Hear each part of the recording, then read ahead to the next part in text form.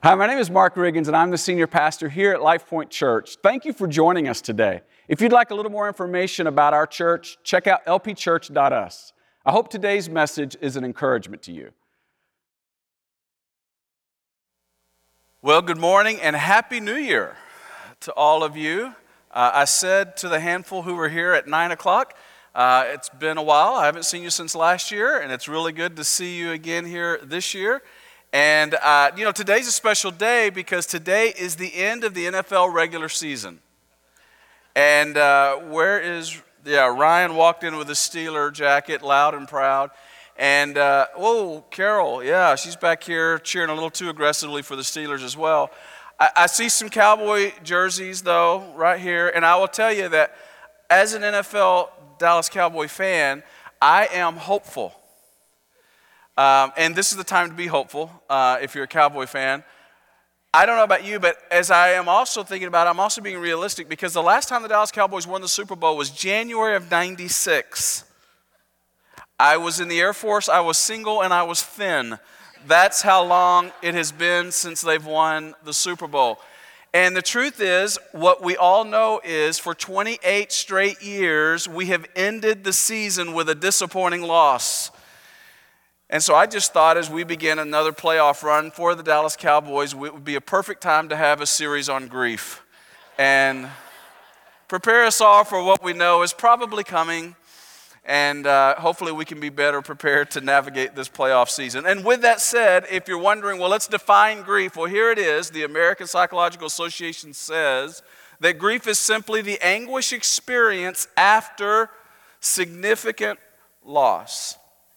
Now, we're really going to talk about significant loss. It's greater than a football game. I know that you know that. But if you're just kind of getting to thinking about what would significant loss be, well, we all know what significant loss is because we've experienced some significant losses together. In fact, if you were alive before 2001, you may remember September 11, 2001. You know that we as a nation experienced a significant loss together when 2,977 people were killed and thousands others were injured, and we had this terrible tragedy as a nation, and the horror of that was so hard to process. And as the years have gone by, they've retaken this property and they've turned it into a memorial. In fact, our family was in New York last year, and one of the places we wanted to visit was the 9/11 Memorial. And I know many of you have been there, and they've really converted that, rebuilt that into a place that's meaningful, it's beautiful. And what we refer to this area, we refer to this area with two words often. We call it Ground Zero. And it's a term that's a military term that was used before 2001. But as a nation, when we hear that term, we think of this place where the Twin Towers fell. And we call it Ground Zero. It's kind of our national Ground Zero, the place where we experienced significant shared loss. But we all individually have also experienced our own Ground Zero. Maybe multiple times in a life, because if you live long, you're going to experience loss. And my question to you as we just begin this morning is, what is your Ground Zero? Where is it in your life that you have experienced significant loss? Some of you, as I look at your faces, I know some of your stories, and I know that it is very deep loss that you have experienced. Some of you have experienced loss like a loss of a relationship, a loss of a marriage, a loss of your health, a loss of expectation. I thought life was going to go this way, and it ended up this way. I thought my kids would make these decisions, but they're making these decisions. I thought I would have children. I didn't think I would lose children. Loss.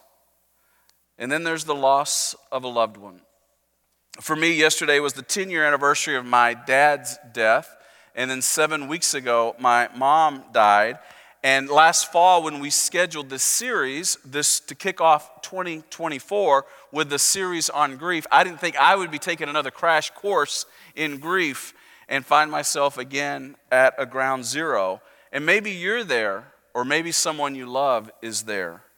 And historically, as Sean said, as churches, capital C, we haven't been really good at talking about this topic. I love talking about joy, very real, very prominent in Scripture, but we don't often talk about grief, which is also very real and very prominent in Scripture. But it's not just churches, it's kind of our culture, isn't it? I mean, let's think about it.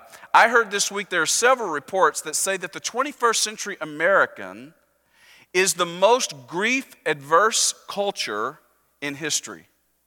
And what we normally say is, okay, at work, you get 3 bereavement days, and then it's get back to work, get over it, and let's move on, right? That's kind of our mantra, is we want to move on. We want to get past it. In fact, after 9/11, it was New York City Mayor Michael Bloomberg who asked the people of New York to stop referring to this location as Ground Zero. He wanted instead people to refer to it as the 9/11 Memorial or the World Trade Center Memorial. Without intending to, he was wanting to offer hope, but there was also a sense of get back to work, let's get over it, and let's move on. We don't make space for grief. And when it comes to grief, here's how most of us, if we're honest, because we absorb this in our culture, most of us deal with it this way. Grief is something we all experience, but most of us try to avoid it or rush through it. Let's just avoid it. It's not helpful. We don't have time for this. We got other stuff to do. We got too much to do. Why would I stop and do this? We either avoid it or we try and rush through it. And that's one way to respond. In fact, it's the American way to respond to grief. But I want to ask you, what's the best way to respond to loss? And today, we're going to look at what Scripture has to say on this topic. And as you think about your own ground zero moment, your significant loss moment, you may have experienced loss even recently. And what we're going to try and attempt to do in this series is discover what the Bible has to say that's so encouraging if you've experienced loss. And if you're new to faith, if you're not a Christian, look, what we're going to talk about today is when Jesus experienced loss. And if you are a Christian, we're going to look at something you probably have never looked at or very rarely. We're going to see how Jesus responded, how he processed his grief. And we're going to look at the story of when he lost a friend and how he responded and maybe learn some things that will be helpful for you. That's my hope, is that today will be helpful for you. If you've experienced loss recently, if you've yet to process some, or for all of us, we know it is on its way. If we live long enough, we will experience loss, and we will be at our own ground zero. So with that said, I want us to look at this story, a story where Jesus processes loss, where he grieves, and there are things that we can learn from it. It's found in John, the 4th chapter in the New Testament, chapter 11. And this is a famous story with Jesus and an exchange he has with a brother and 2 sisters, Lazarus, Mary, and Martha. Beginning in John chapter 11, verse 5, it says this. Now Jesus loved Martha and her sister Mary and Lazarus. And that's an important point, how close they were. So when he heard that Lazarus was sick, and he wasn't just kind of sick, like he got a little cold. No, he's terminally ill. Meanwhile, Jesus is a few miles away, and watch how Jesus responds. The rest of verse 6, so that when he heard that Lazarus was sick, he stayed where he was for 2 more days. And that seems odd. He loves this person, finds out they're literally about to die, and he doesn't rush back. What's going on? Well, it turns out it's a little complicated, because with this location where Lazarus lived, Judea, is where the last time Jesus and his disciples were there, they were actually having to flee for their life. They were trying to kill them.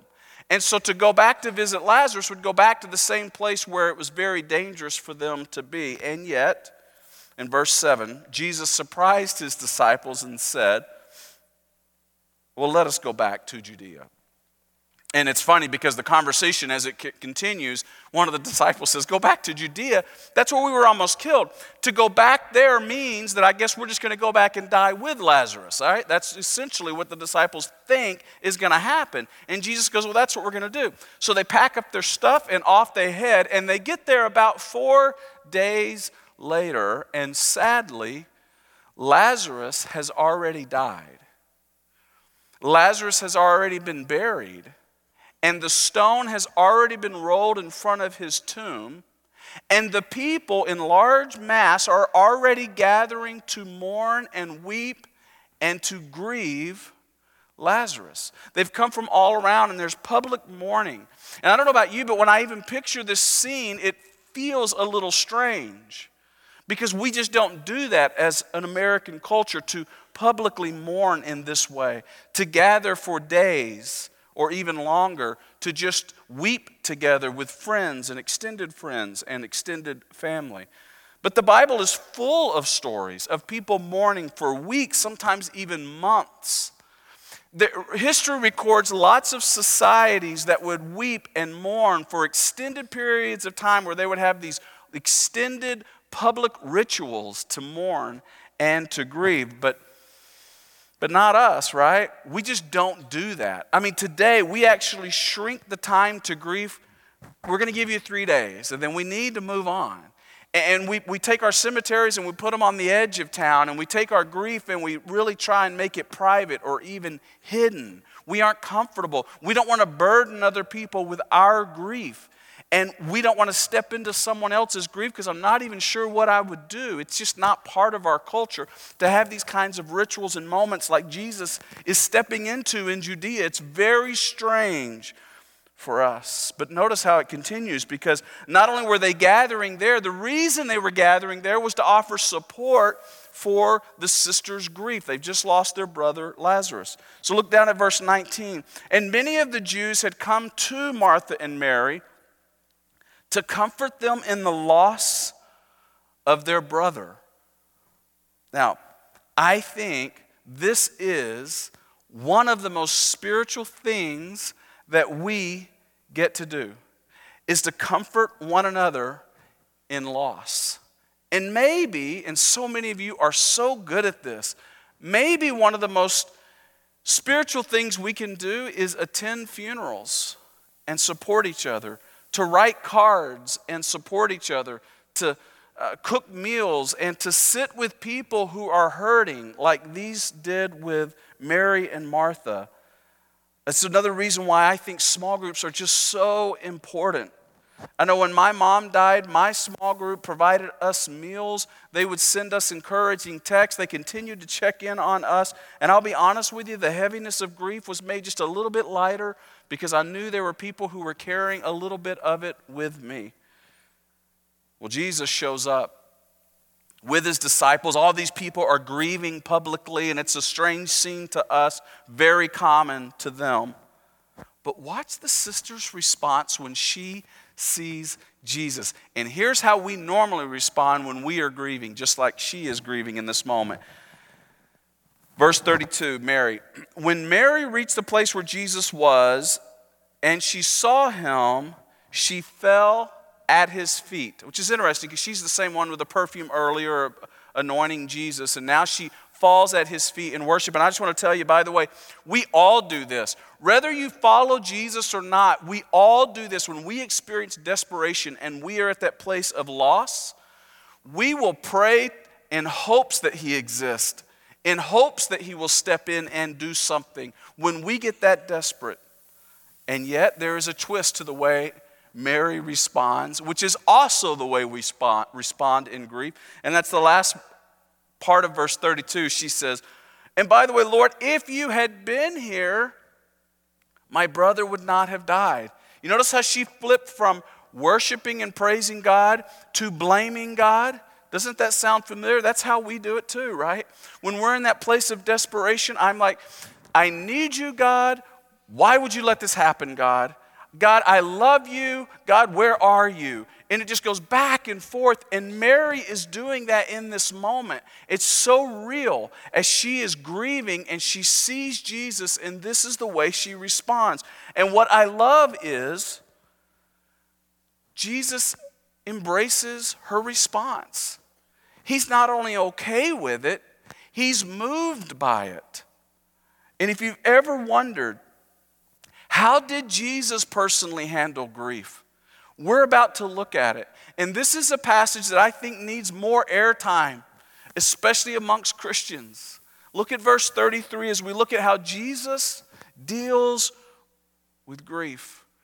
When Jesus saw her weeping, and the Jews who had come along with her also weeping. He told her she had 3 days and then she needed to get back to work and get over it and move on. No, he says, the scripture says that he was deeply moved in spirit and troubled. Now listen, when you blame God and it's raw, when you're hurting, when you reach out in desperation to God because you're hurting, look at his response. He is deeply moved in spirit and troubled. Psalm 34:18 says that he moves nearer to, draws close to the brokenhearted. And he does this right here with Mary. Isn't that great to know this is how he sees our pain and our loss? He moves in. He draws nearer to you. He's moved by your grief, and that means you never cry alone. And then he asked, well, where have they laid him? And they responded, well, come and see. They replied, and then the shortest verse in all the Bible, Jesus wept. The staff asked if I would make that our memory verse this series, thinking maybe everybody would have a shot at nailing that one down. Jesus wept. Now, though we hide tears publicly, Jesus wept publicly. We know that because in verse 36 it says, then the Jews said, as they saw Jesus weep, see how he loved Lazarus. There's evidence in those tears of his love for Lazarus. You see, Tom Hanks may say there's no crying in baseball, but Jesus displays there is crying in loss. And after Jesus cried, he walked over to the tomb and he asked them to roll the stone away. And after his prayer, and down in verse 43, the second half of that verse is that famous phrase where he says, Lazarus, Lazarus, come out. Or if you were raised on one of the real traditional translations like the King James, it's come forth. And man, there's something about that one. We love to really camp on that one. That one's a pretty powerful moment. And guess what? Scripture says the dead man came out. In fact, the next part of that verse 44, the last part of it says, Jesus said, take off these grave clothes and let him out. Let him go. He is free. Lazarus has come back to life. And we all love that part of the story. And that's normally the part of the story that we focus on. But I think we've got to ask this question. Why did Jesus raise Lazarus from the dead? Was it to avoid grief because he's around people who are crying, who are weeping, who are mourning, who are sad? And to avoid that, he wanted to perform a miracle so they would no longer be mourning and be sad? Well, we know that isn't the case because after he raised Lazarus from the dead, guess what happened? Lazarus eventually died again. In other words, Lazarus wasn't raised from the dead and then he lived forever. It's not like there's a 2,000-year-old Lazarus walking around somewhere. He lives over in Allen, and you can just go visit him whenever you want. You can, hey, what was it like in the Middle Ages when the Cowboys last won their Super Bowl, right? No, he didn't. He died. It's logical to assume that he died just a few years later, and some of those people may be back. I don't know. Maybe they're thinking, send him flowers. I sent him flowers at the last one. I'm not doing this again. I've already gotten credit for my mourning, right? But apparently he dies again. So there must have been some reason that Jesus wanted to raise Lazarus from the dead. And if you went all the way back to the beginning of the chapter, beginning of verse 4 and so on, what we see is that Jesus says, this will all happen. He even says, I'm going to raise him from the dead. And he goes, all this event is going to happen so that we give God glory. In other words, we're going to learn something about God through this exchange, through this story. It isn't about Lazarus. It's about the way God moves in our grief and in our loss. He wants to show us something about our Father. I think this is a really powerful moment to recognize what he is doing and who he's doing it for. Knowing that this would be preserved for all of history, Jesus is God, And when Mary comes before him and is mourning, and then Jesus raises him from the dead, that loss is restored. And I believe as we learn something about God through this story, and you know what your ground zero is today, where that loss is in your life, this is a reminder that all the death that we experience, that our God holds the key, and there will be a day to come when He makes all things right.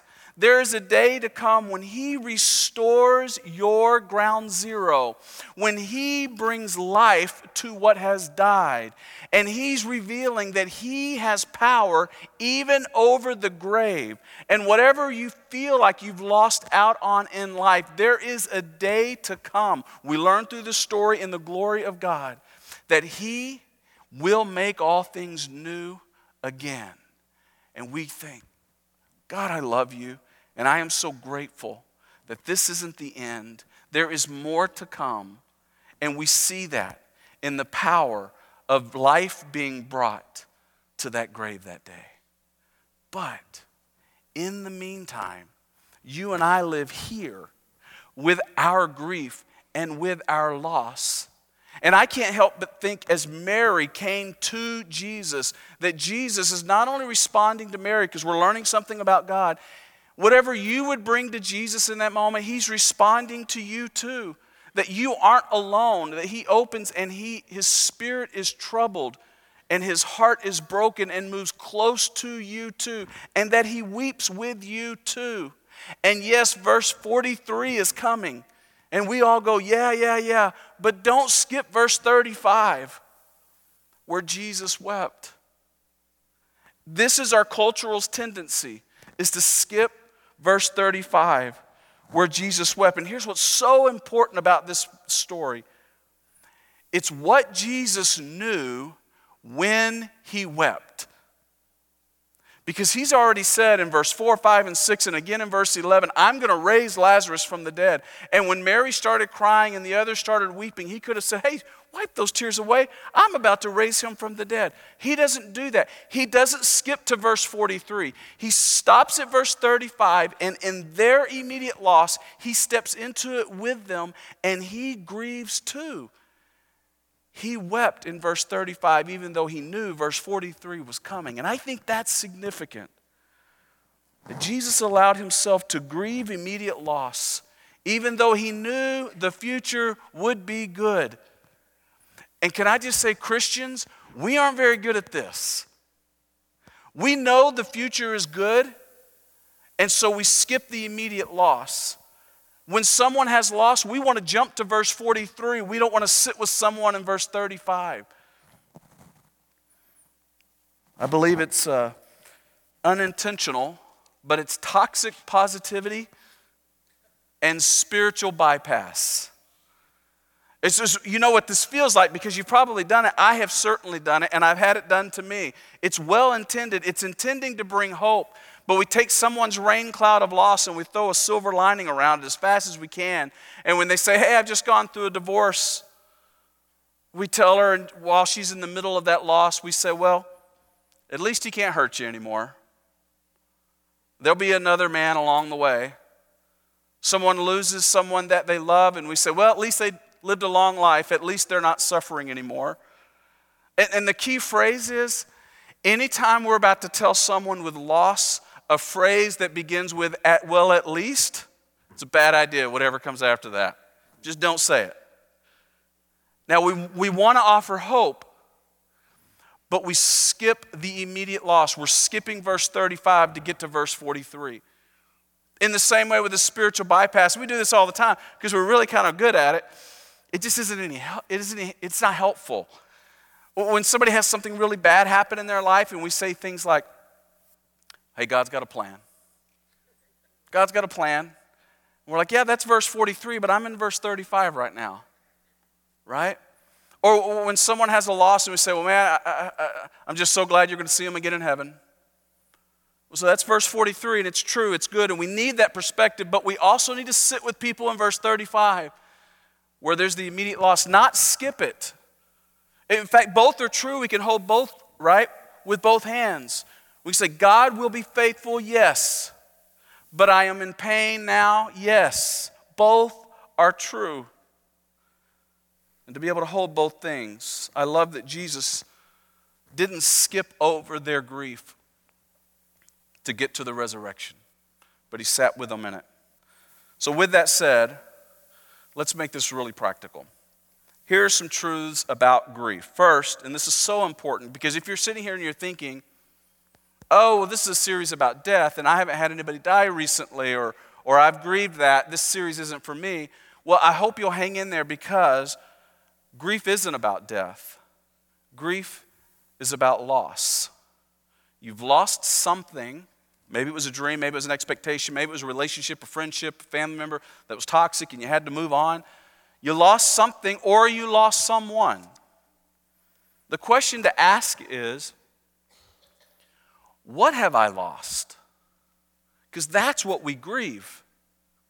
What is it that I've lost? I know for my mom, she had such a great dry-wit sense of humor that was often inappropriate. But she loved to laugh more than she loved anything else. She also loved to pray.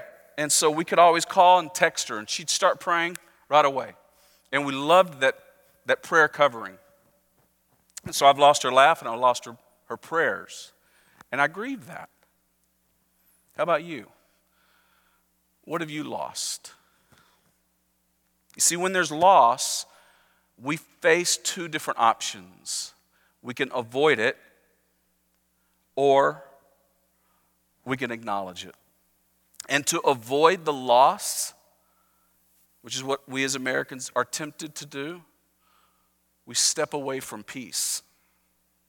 But to acknowledge the loss is to step toward peace. It's a move toward peace. But we love to step away from the loss, to avoid it altogether, to rush through it, and to move on. We numb it by overworking, overdrinking, overeating. But ungrieved losses do not rest in peace. In fact, it's the University of Nevada, Reno that came out with this study that talks about the harmful effects of ungrieved loss on our bodies and on our lives. Listen to this. It says, unresolved grief, according to this study, it leads to depression, cardiovascular risk, complicated grief when we just get completely stuck and frozen, substance abuse, recurring illness, decreased work production, developmental challenge, particularly amongst children and teens, and marital strife. Yeah, unresolved loss, it does not rest in peace. So back to our original question, what's the best way to respond to loss? And I believe it is just simply acknowledging it as a step toward peace. It's only recently in a leadership culture that there's been a study that talks about the transitional cycle that we all go through, the four emotions of transition. And I think it's just really poignant in this, on the topic of grief.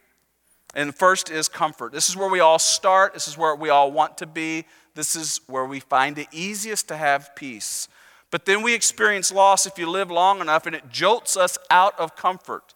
And then there's grief, then there's a season of uncertainty, and then there's acclimation, or the new normal. And then the goal is to get back to comfort where we find peace the easiest. The trick, though, is most of us, when we're jolted out of comfort, we just want to get back to comfort. The last thing we want to do is go into grief. It looks like a dark cave that is a trap that will leave us hurting. It turns out to be a tunnel through which there is light on the other side, and we will be changed, but it is the only way to move forward into these next stages so that we do eventually, in time, return to some new normal, to some new and different comfortable. But most of us will get stuck if we avoid that next step in this cycle. We've got to go through grief. And Jesus tells us you can't skip to verse 43. You got to go through verse 35. So let me ask you something very personal. What do you need to grieve? See, for some people it might be the loss of a marriage. It might be financial security. It might be friendship. It might be the loss of some relationship. For some of you, if you're new, you may not know this, but as a church, we are relocating on Easter to our Rock Hill campus. And for some of us who've been at Plano for a long period of time, what you may be grieving is just the loss of this campus. The reality is, it would be, even though the future is good, it doesn't mean that you don't feel loss. And I know that if I were you, that's what I would feel, is the loss.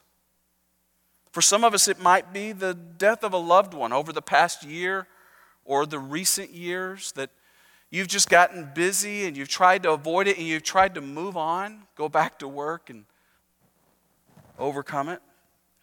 Now that we're beginning a new year, wouldn't it be great to begin this year and just grieve our losses? And just to sit in that and to recognize verse 35 is important. See, when we experience a loss, we have these two choices. We can avoid it, or we can acknowledge it. And what I want to encourage all of us is to not let 2024 be a year we avoid it, but we acknowledge it. Because if you don't, and here's the warning, if you decide to not grieve loss now, well, it will come back and create grief for you later and for the people that you love who are closest to you. It has a way of haunting us, of hardening our heart, and reshaping us to be a person we don't want to be. So how? That's the practical way. Well, okay, but how? How do I grieve a loss? Well, that's the point of the series.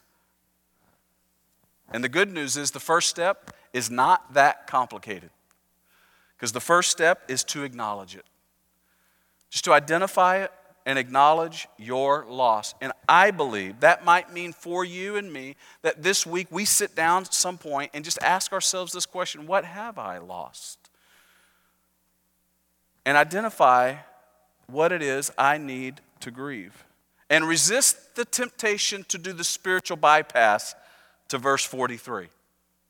But say, God, what have I lost? Help me see that. Help me know that. And then, number two, I would just say is talk about it. Talk about your loss. Find someone that you can talk through, maybe someone that you trust. For me, it was not only people in my small group and my family, but a couple of friends. I just needed to talk, need to keep doing that, just kind of talk about it. And them not try to fix it, but just sit with you in it. And then number three is allow yourself to feel the pain of the loss, to feel the sadness. And with that, you are entering into grief, into that journey that leads you forward. So, okay, then what? What's the next step? After I acknowledge the loss, then what? Honestly, come back next week, and that's exactly what we're going to talk about. But I want to do this. I want us to close with prayer today. Because I know that as we begin a new year, we're kind of contemplative a little more maybe than normal, and we're also, we want to begin a new year strong. I know there are hurts. I know there are losses in this room.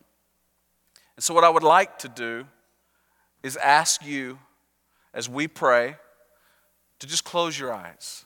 In fact, if everyone could do that right now, if everyone could just close your eyes for a second and just sort of create a space for everybody else. And what I would like to do is if you have a loss, if you've experienced a loss, I just want to pray for you today. And so would you do me a favor? If you have loss, would you just raise your hand right where you sit right now? Yeah. Just raise your hand. Thank you. You may put those down. A lot of you. Now, historically, as we talked about and saw in John 11, and we see on historic record, societies have grieved publicly. We've gotten less comfortable with that. And I want to invite you today to share in one another's grief. So this will take a step of courage, but if you raised your hand while everyone's eyes are still closed, would you be courageous enough to stand? I want to pray for you today. So right now, where you are, if you have grief, if you've experienced loss, would you just stand? Yes, thank you. Many, yeah, there you go. Just stand. Yeah, a lot of you have experienced loss. Thank you for standing. Would you remain standing for a second? Church, now this is our moment to support people's grief and loss. Would you do me a favor? If you're sitting near someone who is standing, would you go stand with them so that as I pray, they don't stand alone? And this is a way in which we symbolically and physically stand with someone so that we carry each other's grief and make it just a little bit lighter today. Would you stand with someone? Thank you. Yeah, go ahead and get up and look. If you see someone standing, would you go stand with them right now? Thank you. Thank you.